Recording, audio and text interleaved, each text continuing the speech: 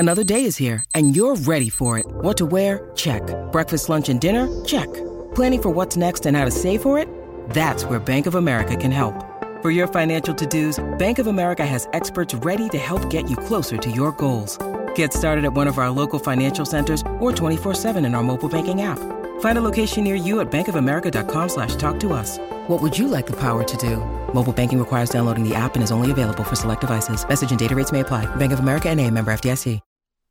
Chapter 10. The next day, he persuaded May to escape for a walk in the park after luncheon. As was the custom in old-fashioned Episcopalian New York, she usually accompanied her parents to church on Sunday afternoons, but Mrs. Welland condoned her truancy, having that very morning won her over to the necessity of a long engagement, with time to prepare a hand-embroidered trousseau containing the proper number of dozens. The day was delectable.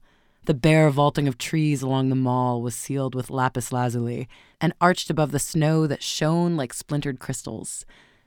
It was the weather to call out May's radiance, and she burned like a young maple in the frost. Archer was proud of the glances turned on her, and the simple joy of possessorship cleared away his underlying perplexities. "It's so delicious waking every morning to smell lilies of the valley in one's room," she said.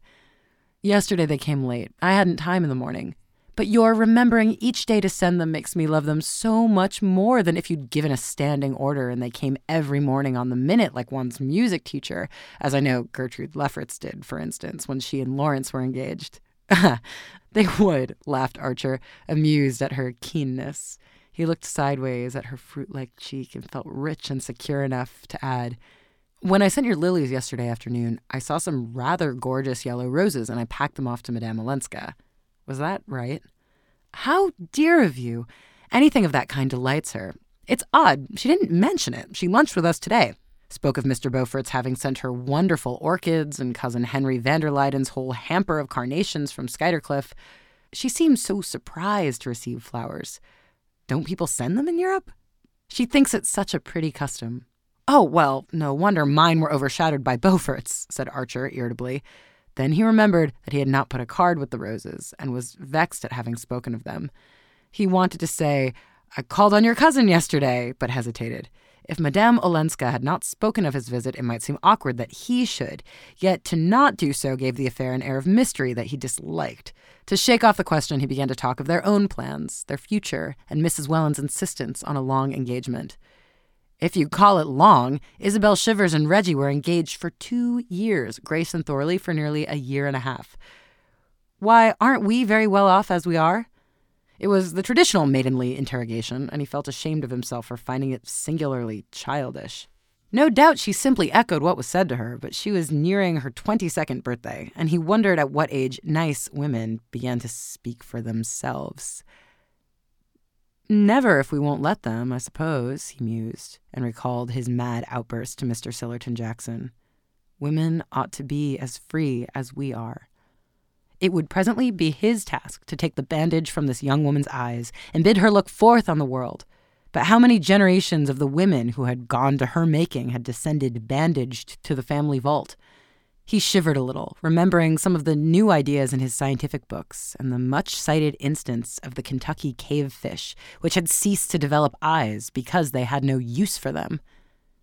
What if, when he had bidden May Welland to open hers, they could only look out blankly at blankness? "We might be much better off. We might be all together. We might travel." Her face lit up. "That would be lovely," she owned. She would love to travel, but her mother would not understand their wanting to do things so differently. As if the mere differently didn't account for it, the wooer insisted. "Newland, you're so original," she exulted. His heart sank, for he saw that he was saying all the things that young men in the same situation were expected to say, and that she was making the answers that instinct and tradition taught her to make, even to the point of calling him original. Original! We're all as like each other as those dolls cut out of the same folded paper. We're like patterns stenciled on a wall. Can't you and I strike out for ourselves, May?" He had stopped and faced her in the excitement of their discussion, and her eyes rested on him with a bright, unclouded admiration. "Mercy. Shall we elope?" she laughed. "If you would, you do love me, Newland." I'm so happy. But then, why not be happier? We can't behave like people in novels, though, can we? Why not? Why not? Why not? She looked a little bored by his insistence. She knew very well that they couldn't, but it was very troublesome to have to produce a reason. I'm not clever enough to argue with you, but that kind of thing is rather vulgar, isn't it? She suggested, relieved to have hit on a word that would assuredly extinguish the whole subject. Are you so much afraid, then, of being vulgar? She was evidently staggered by this. Of course I should hate it. So would you, she rejoined, a trifle irritably. He stood silent, beating his stick nervously against his boot top, and feeling that she had indeed found the right way of closing the discussion. She went on lightheartedly. Oh, did I tell you that I showed Ellen my ring? She thinks it the most beautiful setting she ever saw. There's nothing like it in the Rue de Paix, she said. I do love you, Newland, for being so artistic. The next afternoon, as Archer, before dinner, sat smoking sullenly in his study, Janie wandered in on him. He had failed to stop at his club on the way up from the office, where he exercised the profession of the law in the leisurely manner common to well-to-do New Yorkers of his class. He was out of spirits and slightly out of temper, and a haunting horror of doing the same thing every day at the same hour besieged his brain. Sameness, he muttered, the word running through his head like a persecuting tune as he saw the all-familiar tall-hatted figures lounging behind the plate glass. And because he usually dropped in at the club at that hour, he had gone home instead. He knew not only what they were likely to be talking about, but the part each one would take in the discussion. The Duke, of course, would be their principal theme, though the appearance in Fifth Avenue of a golden-haired lady in a small canary-colored brougham with a pair of black cobs, for which Beaufort was generally thought responsible, would doubtless be thoroughly gone into. Such women, as they were called, were few in New York. Those driving their own carriages were still fewer, and the appearance of Miss Fanny Ring in Fifth Avenue at the fashionable hour had profoundly agitated society. On the day before, her carriage had passed Mrs. Lovell Mingott's, and the latter had instantly rung the little bell at her elbow and ordered the coachman to drive her home. What if it had happened to Mrs. van der Luyden? People asked each other with a shudder. Archer could hear Lawrence Lefferts at that very hour holding forth on the disintegration of society. He had raised his head irritably when his sister Janie entered, and then quickly bent over his book, Swinburne's Chastelard just come out, as if he had not seen her. She glanced at the writing table heaped with books, opened a volume, made a wry face over the archaic French, and sighed. What learned things you read. Well, he asked as she hovered Cassandra-like before him. Mother's very angry. Angry? With whom? About what? Miss Sophie Jackson's just been here. She brought word that her brother would come in after dinner. She couldn't say very much because he forbade her to. He wishes to give all the details himself. He's with Cousin Louisa van der Luyden now. For heaven's sake, my dear girl, try a fresh start. It would take an omniscient deity to know what you're talking about. It's not a time to be profane, Newland. Mother feels badly enough about your not going to church. With a groan, he plunged back into his book. Newland, do listen. Your friend, Madame Olenska, was at Mrs. Lemuel Struthers' party last night. She went there with the Duke and Mr. Beaufort. At the last clause of this announcement, a senseless anger swelled in the young man's breast. To smother it, he laughed. Well, what of it? I knew she meant to. Janie paled and her eyes began to project. You knew she meant to, and you didn't try to stop her? To warn her? Stop her? Warn her? He laughed again. I'm not engaged to be married to the Countess Olenska. The words had a fantastic sound in his own ears. You're marrying into her family. Oh, family, he jeered. Newland, don't you care about family? Not a brass farthing. Nor about what Cousin Louisa van der Luyden will think? Not the half of one if she thinks such old maid's rubbish. Mother is not an old maid, said his virgin sister with pinched lips. He felt like shouting back, yes, she is, and so are all the van der Luydens, and so we all are when it comes to being such as much brushed by the wingtip of reality. But he saw her long, gentle face puckering into tears and felt ashamed of the useless pain he was inflicting. Hang Countess Olenska? Don't be a goose, Janie. I'm not her keeper. No, but you did ask the Wellens to announce your engagement sooner so that we might all back her up, and if it hadn't been for that, Cousin Louisa would never have invited her to dinner for the Duke. Well, what harm was there in inviting her? She was the best-looking woman in the room. She made the dinner a little less funereal than the usual van der Luyden banquet. You know, Cousin Henry asked her to please you. He persuaded Cousin Louisa, and now they're so upset that they're going back to Skuytercliff tomorrow. I think, Newland, you better come down. You don't seem to understand how Mother feels." In the drawing room, Newland found his mother. She raised a troubled brow from her needlework to ask, "Has Janie told you?" "Yes," he tried to keep his tone as measured as her own, "but I can't take it very seriously. Not the fact of having offended Cousin Louisa and Cousin Henry. The fact that they can be offended by such a trifle as Countess Olenska's going to the house of a woman they consider common. Consider? Well, who is, but who has good music and amuses people on Sunday evenings when the whole of New York is dying of inanition. Good music? All I know is there was a woman who got up on a table and sang the things they sing at places you go to in Paris. There was smoking and champagne.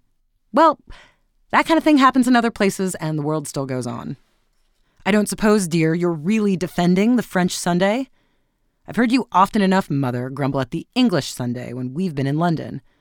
New York is neither Paris nor London." "Oh, no, it's not," her son groaned. "You mean, I suppose, that society here is not as brilliant? You're right, I dare say. But we belong here, and the people should respect our ways when they come among us. Ellen Olenska especially. She came back to get away from the kind of life people lead in brilliant societies." Newland made no answer, and after a moment his mother ventured, "I was going to put on my bonnet and ask you to take me to see Cousin Louisa for a moment before dinner." He frowned, and she continued, "I thought you might explain to her what you've just said, that society abroad is different, that people are not as particular, and that Madame Olenska may not have realized how we feel about such things. It would be, you know, dear," she added with an innocent adroitness, "in Madame Olenska's interest, if you did." "Dearest Mother, I really don't see how we're concerned in the matter. The Duke took Madame Olenska to Mrs. Struthers. In fact, he brought Mrs. Struthers to call on her. I was there when they came. If the van der Luydens want to quarrel with anybody, the real culprit is under their own roof." "Quarrel? Newland, did you ever know of Cousin Henry quarreling? Besides, the Duke's his guest, and a stranger, too. Strangers don't discriminate. How should they? Countess Olenska is a New Yorker, and should have respected the feelings of New York." "Well then, if they must have a victim, you have my leave to throw Madame Olenska to them," cried her son, exasperated. "I don't see myself or you either offering ourselves up to expiate her crimes." "Oh, of course you see only the Mingott side," his mother answered in the sensitive tone that was her nearest approach to anger. The sad butler drew back the drawing-room doors and announced, "Mr. Henry van der Luyden." Mrs. Archer dropped her needle and pushed her chair back with an agitated hand. "Another lamp," she cried to the retreating servant, while Janie bent over to straighten her mother's cap.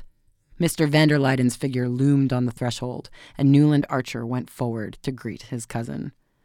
"We were just talking about you, sir," he said. Mr. van der Luyden seemed overwhelmed by the announcement.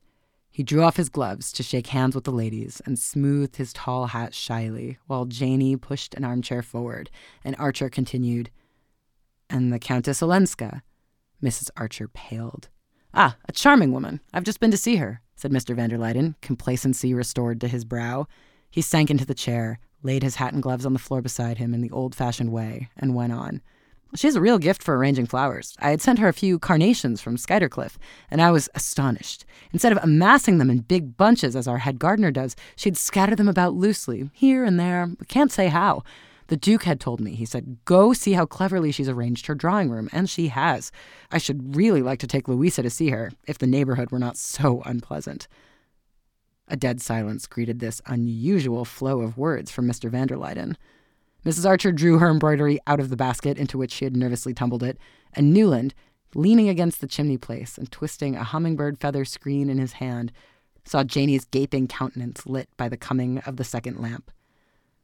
"The fact is," Mr. van der Luyden continued, stroking his long gray leg with a bloodless hand weighed down by the patron's great signet ring, "the fact is, I dropped in to thank her for the very pretty note she wrote me about my flowers, and so, but this is between ourselves, of course, to give her a friendly warning about allowing the Duke to carry her off to parties with him. I don't know if you've heard." Mrs. Archer produced an indulgent smile. "Has the Duke been carrying her off to parties?" You know what these English grandees are. They're all alike. Louisa and I are fond of our cousin, but it's hopeless to expect people who are accustomed to the European courts to trouble themselves about our little Republican distinctions. The Duke goes where he's amused. Mr. van der Luyden paused, but no one spoke. Yes, it seems he took her with him last night to Mrs. Lemuel Struthers. Sillerton Jackson has just been to us with the foolish story, and Louisa was rather troubled, so I thought the shortest way was to go straight to Countess Olenska and explain, by the merest hint, how we feel in New York about certain things. I felt I might without indelicacy, because the evening she dined with us, she rather let me see that she would be grateful for guidance. And she was. Mr. van der Luyden looked about the room with what would have been self-satisfaction on features less purged of the vulgar passions. On his face it became a mild benevolence, which Mrs. Archer's countenance dutifully reflected. "How kind you both are, dear Henry, always. Newland will particularly appreciate what you have done because of dear May and his new relations." She shot an admonitory glance at her son, who said, "Immensely, sir. But I was sure you'd like Madame Olenska." Mr. van der Luyden looked at him with extreme gentleness. "I never ask to my house, dear Newland," he said, "anyone whom I do not like. And so I have just told Sillerton Jackson." With a glance at the clock, he rose and added, "But Louisa will be waiting. We are dining early to take the Duke to the opera." After the doors had solemnly closed behind their visitor, a silence fell upon the Archer family. "Gracious, how romantic!" at last broke explosively from Janey. No one knew exactly what inspired her elliptic comments, and her relations had long since given up trying to interpret them. Mrs. Archer shook her head with a sigh. "Provided it all turns out for the best," she said, in the tone of one who knows how surely it will not. "Newland, you must stay and see Sillerton Jackson when he comes this evening. I really shan't know what to say to him." "Poor mother, but he won't come," her son laughed, stooping to kiss away her frown. Phoebe Reads a Mystery is recorded in the studios of North Carolina Public Radio, WUNC.